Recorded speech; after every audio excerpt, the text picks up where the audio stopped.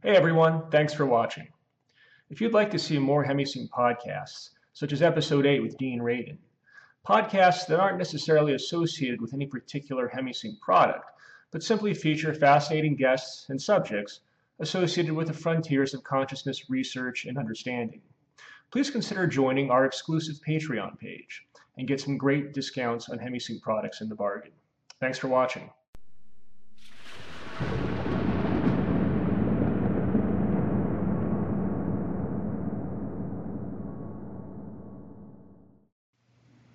Hey, thanks for joining us for the HemiSync podcast. I'm pleased to be speaking today to Tenzin Wangyal Rinpoche. Lama Tenzin is a Tibetan master in the Burn tradition, a Dzogchen teacher. He is the founder of the Ligmin Cha School and is also the author of several books, including Wonders of the Natural Mind and the Tibetan Yogas of Dream and Sleep. This is his third HemiSync album with us, following up on Healing Through Awareness and Sacred Space. We are pleased to be joined by Lama Tenzin today. Please welcome him. Lama Tenzin, thanks for joining us. For people that are not familiar with you, you are a Dzogchen teacher in the Bon tradition. And I did not realize this until reading your books, but the Bon tradition, even though it comes from Tibet, it is not Buddhist, meaning it did not derive from Shakyamuni Buddha, who was the Indian prince Siddhartha Gautama. It is actually much more ancient. Yes, absolutely. And I'm always intrigued by things that are ancient. And so I guess you trace your lineage back to Central Asia some 17,000 years ago, which is an incredibly long period of time, predating the last ice age even.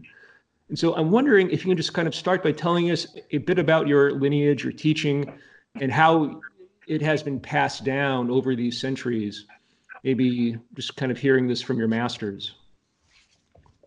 Yeah, so generally speaking, that, when something is so old, it's really difficult to say precisely what really happened, what is really truly what happened or not. But when something is very old, there's always oral traditions, oral histories. And so according to these teachings, it says it's over 17,000 years old. And the founder was called Lord Tombashenap Nuoche, and from Persia, Central Asia, and coming to many different countries. In the end, it ended up in Tibet. So the Tibetan civilization, Tibetan cultural heritage, all comes from this source.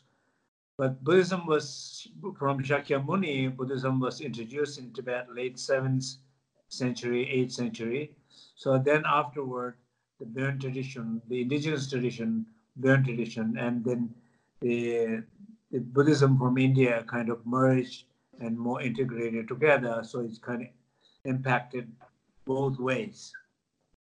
Gotcha. And so I guess in the 8th century, there was some overlap with the great Dzogchen master Padmasambhava, who is associated with the Nyingma Pa tradition, if I'm pronouncing that correctly.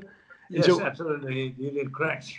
Okay. So in the 8th century, the great master Padmasambhava, who's primarily in the Nyingma tradition, but also there's a connection in the Burn tradition. So that time, these teachings were practiced. These Dzogchen teachings were practiced. Dzogchen teachings were transmitted, and then gradually the lineage became different branches of lineages, both in the Nyingma school and the Burn school, the tradition of Dzogchen. Mm-hmm. Interesting. And then can you tell us a bit about your early life, your parents, and kind of how you came into this teaching? Yeah, so I, first of all, I was born into the family, so it was not that difficult to go around and look for one. Mm-hmm. And so, but then also I was recognized by my teacher as a reincarnation Lama, a previous Lama. So these two things kind of became important part of my journey.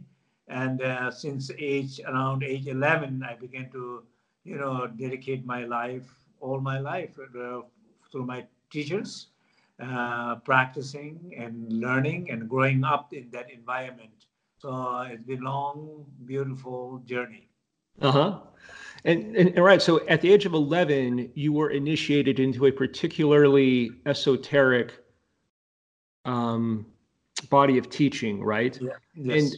I guess I'm intrigued by the importance that dreams play in this particular body of teaching. Can you tell us a bit about that and how that actually played a role in kind Yeah. of, So the you know, teaching, around that age, when I even first went to my teacher with a small group of older monks, I was only like 11, 12 years old, maybe not more than 13.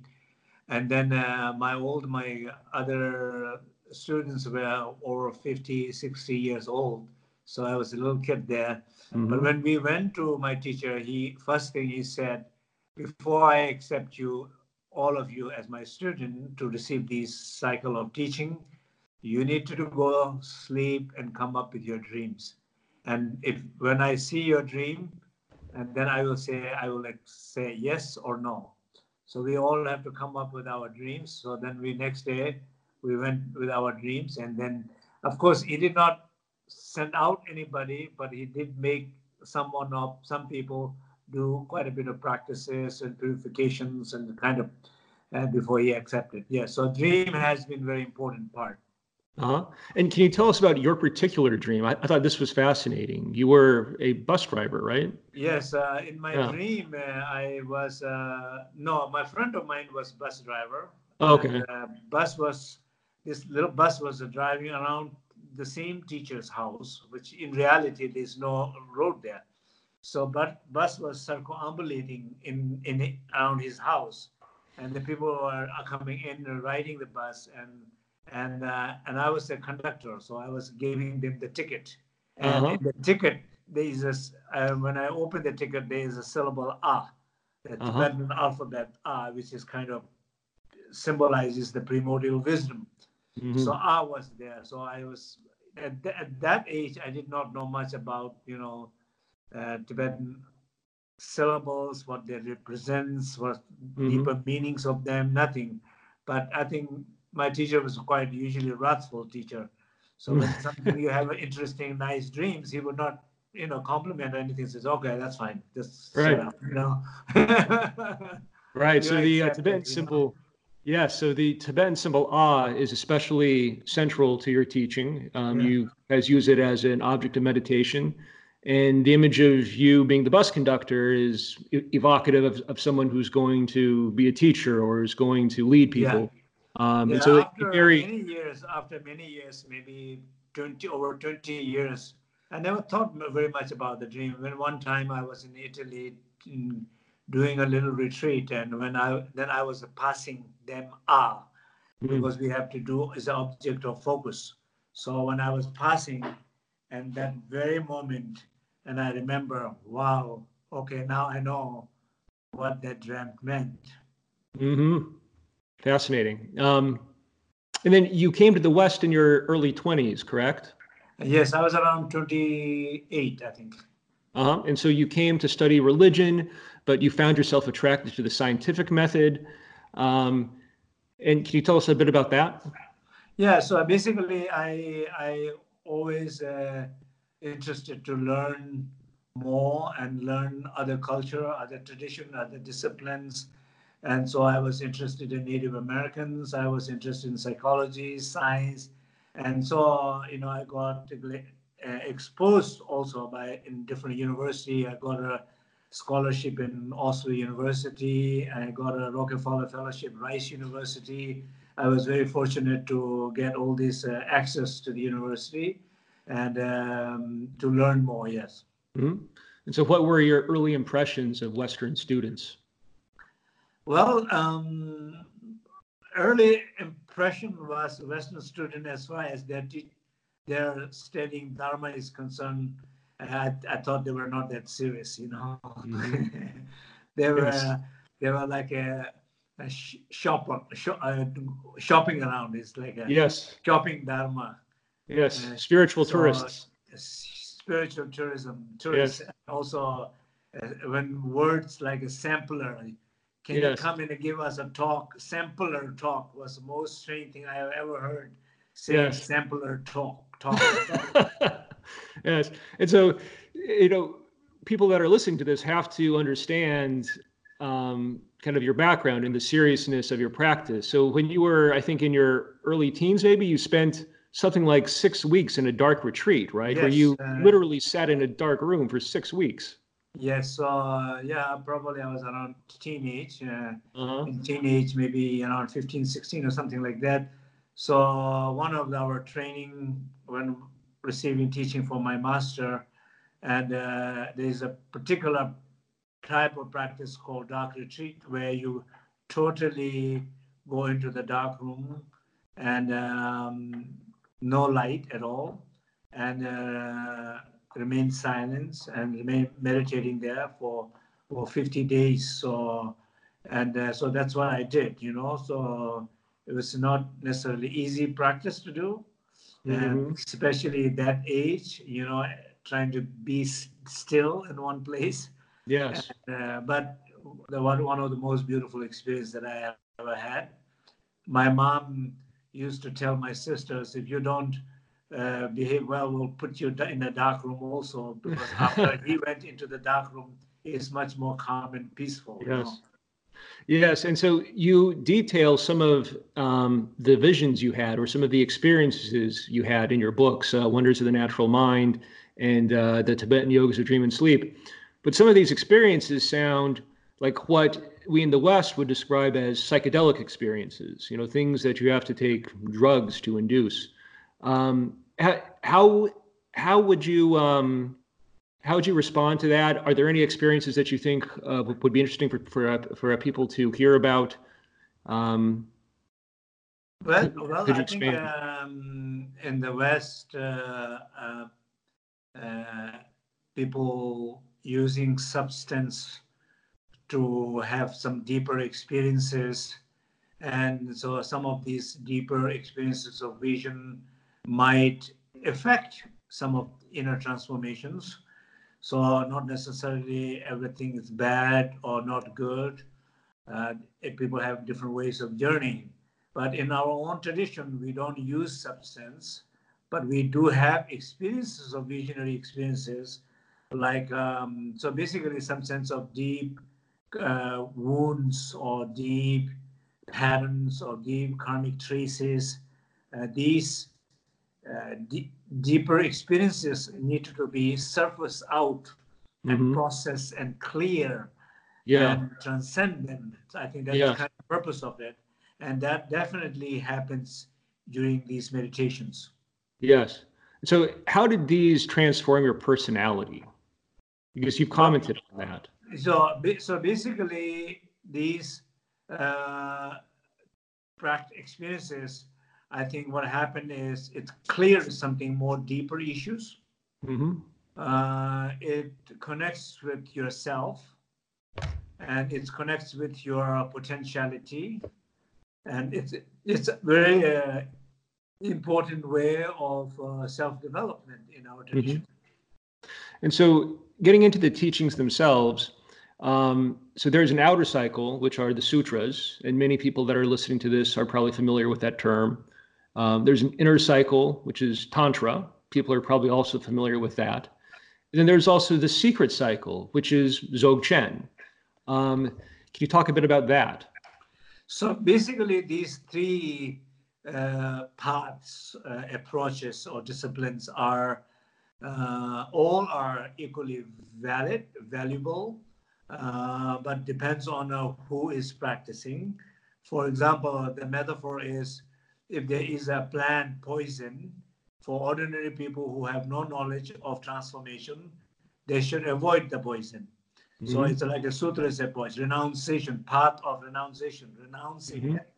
Or people like herbologists, like doctors, they know how to use the poison to turn into a medicine. There's a knowledge there. With that knowledge, one is able to transform one's inner poison into support and into a medicine, into a personal development. And then the last one, the path of liberation, is like a Dzogchen path, which is saying you really don't need to run away, you don't need to change anything. If you understand the truth and leave it as it is, it will transform by itself. And so these are different paths of transformation, really, and different tools available to so it's accomplish like a that. peacock. Peacock will eat the poison, and peacock will not die, but it will help peacock.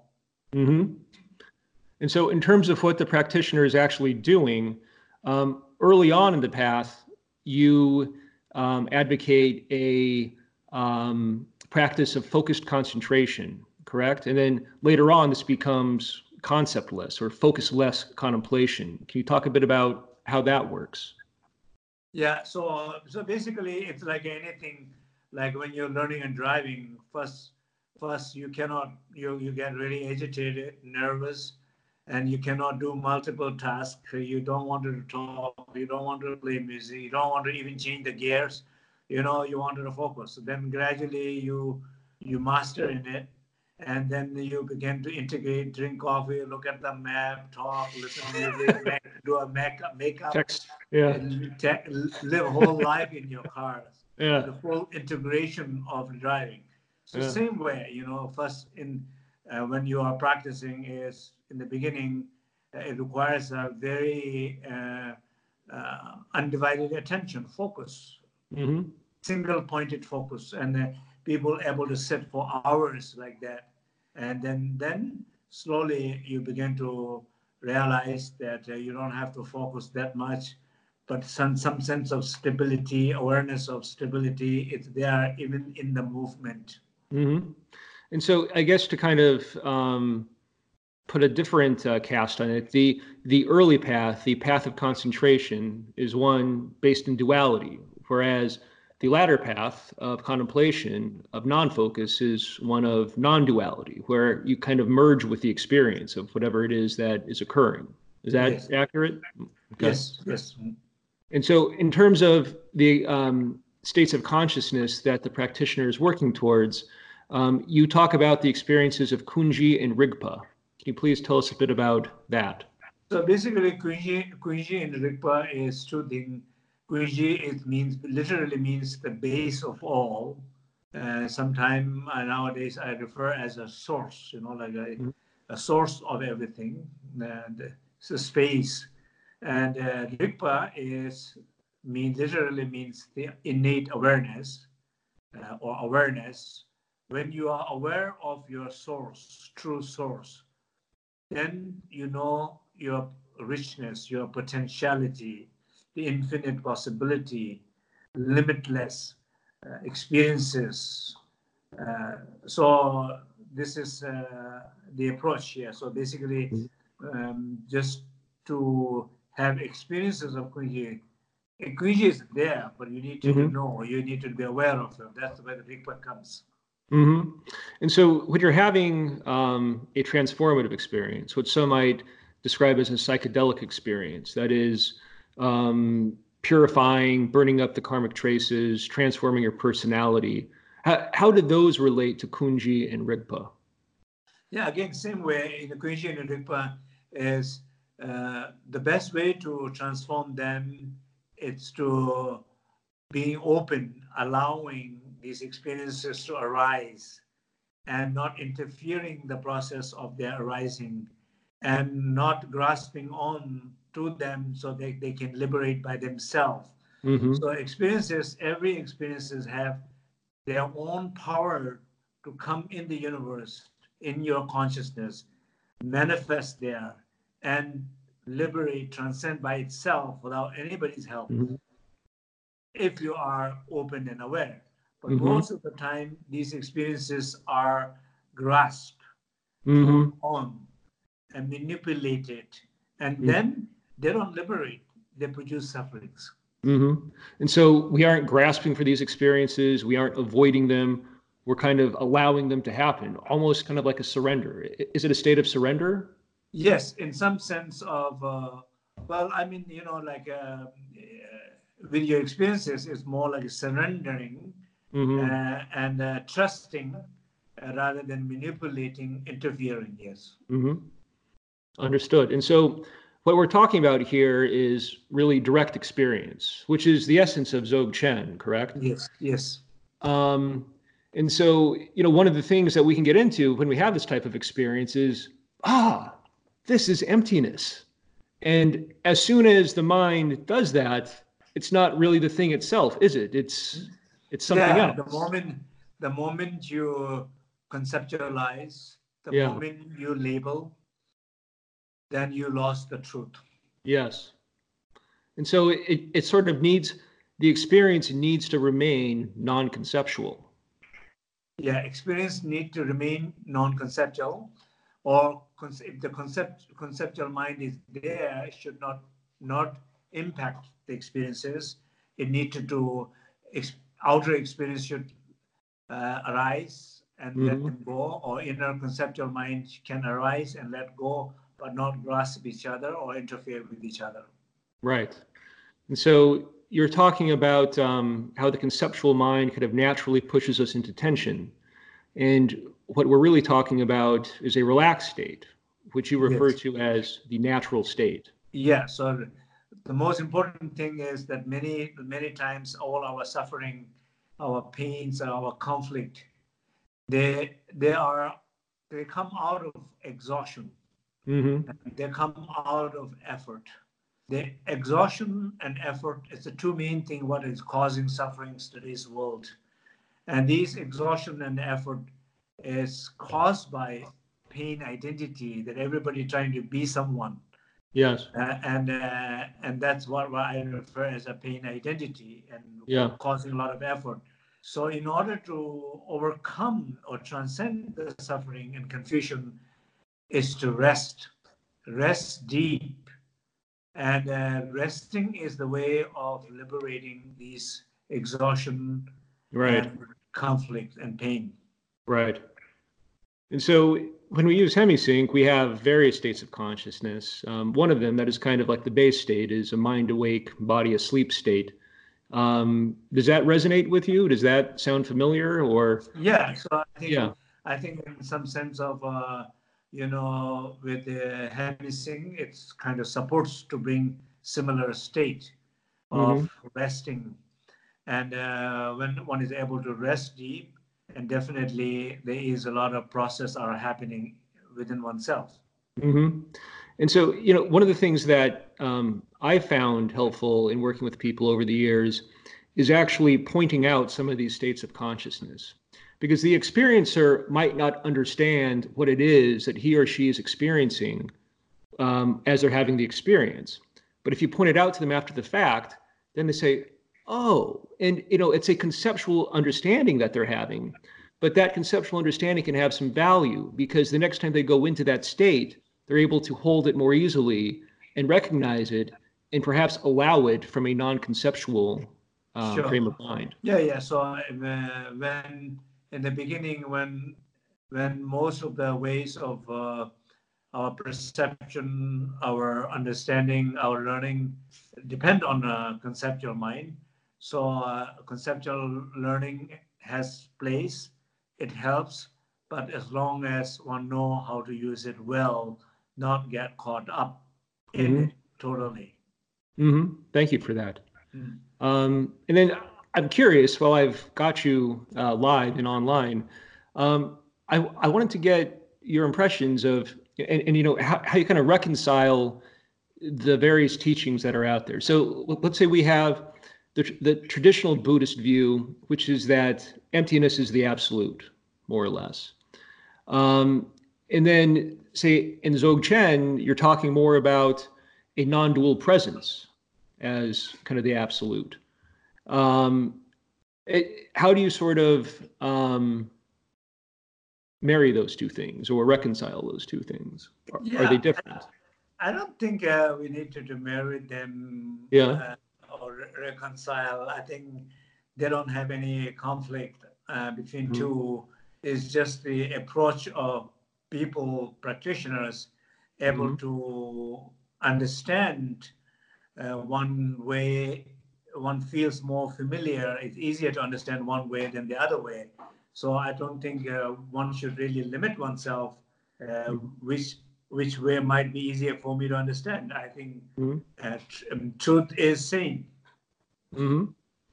And so, and the truth is same, and ultimately understanding the truth is also same, but approach of understanding the truth might be different.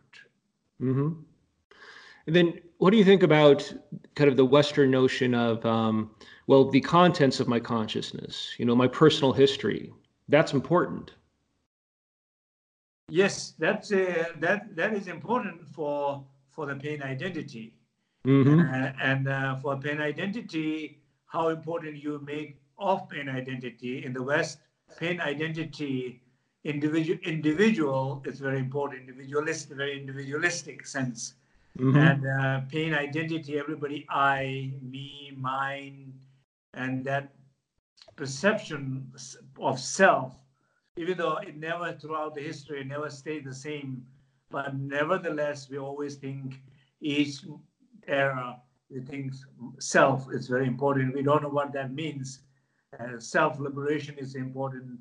Pursuit of happiness of self is very important. The self is very important all the way, but we don't know who that self is. It seems changing all the time and getting more confusion about what that self is. So I think in some sense it's important, but at the same time, if somebody is able to break through it, it's not important. Right. And so tell me if I'm understanding this correctly, but the self, when we talk about for example, if you have a friend who is suffering, who is confused, and who's telling you the story about why I'm suffering, why I'm confused, history, stories, of course you cannot say this person, come on, forget about what you're saying is meaningless nonsense. You cannot say that, because that's what this person is experiencing here. It's a true experience, it's true feeling. Saying something, ignoring it will not be nice friend. No. But at the same time, you also can feel, oh my God, this person is really making up so much stuff. Yeah. Absolutely not necessary to make up. And how often we feel that way with some friends? Yeah.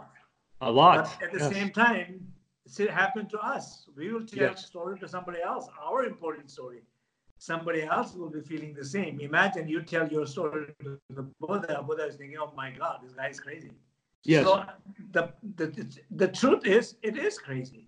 But crazy is not meaningless, is no value. Yes. Craziness has to be realized. And the moment you realize there's no story, you have created all the stories. Yes. So in your particular example, the friend is focused on a particular point of pain and more or less taking that to comprise his entire self. His existence, his consciousness is suffused with pain. That's all he thinks he is. Sure. And so this is kind of the self with a small letter S, right? Yeah, yes. As opposed to the self with a capital letter S. Absolutely. The self that is connected to Kunji, or that is able to experience Rigpa. Yes. And so we touched upon this earlier about how the Western world treats practice. It's a bit more casual than you might treat practice in, say, Tibet. But what is the importance of practice? Well, important, in the end of the day, everything depends on the practice, like practice of listening, practice of reflecting on, practice on understanding, practice on practicing, practices of experience, practices of becoming familiar with what you realize, and practices of fully manifesting what you realize. So there are so many different layers and levels of practices. And if one does not commit to these, nothing is going to happen. So practice is, in the end, it's important. No matter how much you know, if there is no practice, nothing is going to change. And perhaps the central benefit from practice is it can give us a sense of meaning. Without that, what are we going to do? We're going to go chase the next sweet thing, the next pleasure. Any thought on that? Yeah, and yeah, the purpose is, from the point of view of the teaching, is liberation. Mm-hmm. It's not the next pleasure, the one who freeing from the one who needs the next pleasure. Mm-hmm. And so you really emphasize the importance of integrating practice into daily life, which I appreciate. So the Burn tradition is really kind of a psycho-spiritual practice. Can you expand on that a little bit? Yes, and again, we talk about importance of the practice, but when we think about practice, when people think, okay, I practice half an hour in the morning, half an hour in the evening, or I practice 1 hour or 2 hours, all the formal practice, it's not enough. Mm-hmm. The most important part of the practice is informal practice, living practice. Mm-hmm. Moment to moment. When you're angry, you practice anger. Mm-hmm. Transcending anger into love. When you are depressed, you practice depression. Yes. When you are lost, you practice losing yourself is the door to finding yourself. So Yes. every negative experiences becomes your practice to the door of your development. Yes. And kind of expanding on that, so we spend a third of our life sleeping, right? And Yes. so if this can be time that is used for practice, that could be tremendously beneficial. And that is kind of what this new exercise that we're doing with you is about. Can you talk to us a bit about kind of the background for this exercise and your hopes for it?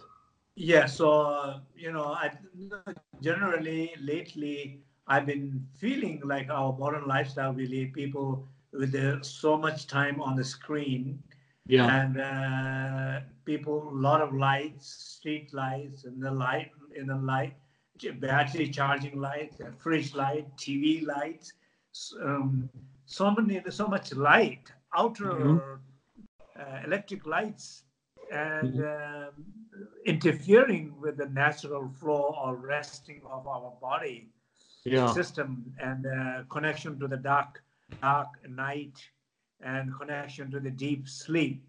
And so these are very much interfere, and you can see so much problem of sleep deprivation.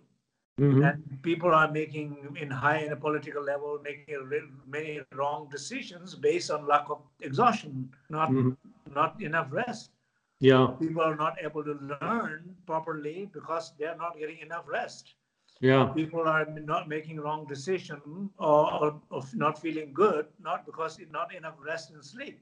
So I think in some sense, resting and sleeping is also that we can really work on it. And I encourage everybody to work on it so that naturally you will able to have more healing in your body. Naturally, you will able to have more healing in your emotions, with your deep hidden wounds, and your ability to manifest out in the world, to make decisions, and feel inspired, energized. They all comes from deep rest. So part of this is learning how to rest deeply. But then how do we also turn sleep into a practice of sorts? How do we cultivate awareness during the sleep and dream state? Yeah, so first of all, I think really it's important to rest, because many people are trying to do something, because our problem is doing things. Yeah. And even before we go to sleep, many people have problems sleeping because they're doing to sleep. Instead of resting and sleeping, they plan to sleep. They put effort to sleep. They have decided to sleep. They have all this planning mood, doing mood, and that's why they're not sleeping in the first place. That's why they're not resting in the first place. They have to forget about everything. Yeah. They have to forget about themselves. Yes.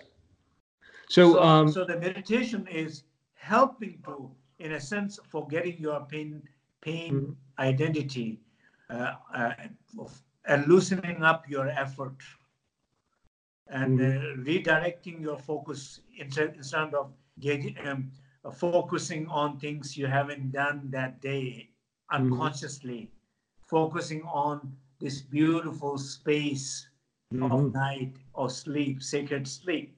So going deeply into that space, resting Yes, deeply. absolutely. So I'll share a personal anecdote here. So I was really enthralled with your book, The Tibetan Yogas of Dream and Sleep, and undertook some of the practices. So there are kind of 4 practices you do during the night. And the first is, again, visualizing the Tibetan letter Ah, kind of in your chest, I believe, on like a lotus flower. And so what I found in doing these practices, similar to other lucid dreaming practices I've done in the past, is that it creates a very light sleep state as opposed to a deep sleep state. And I found that over time, I missed sleeping deeply. I like the experience of falling asleep and experiencing the annihilation of sleep,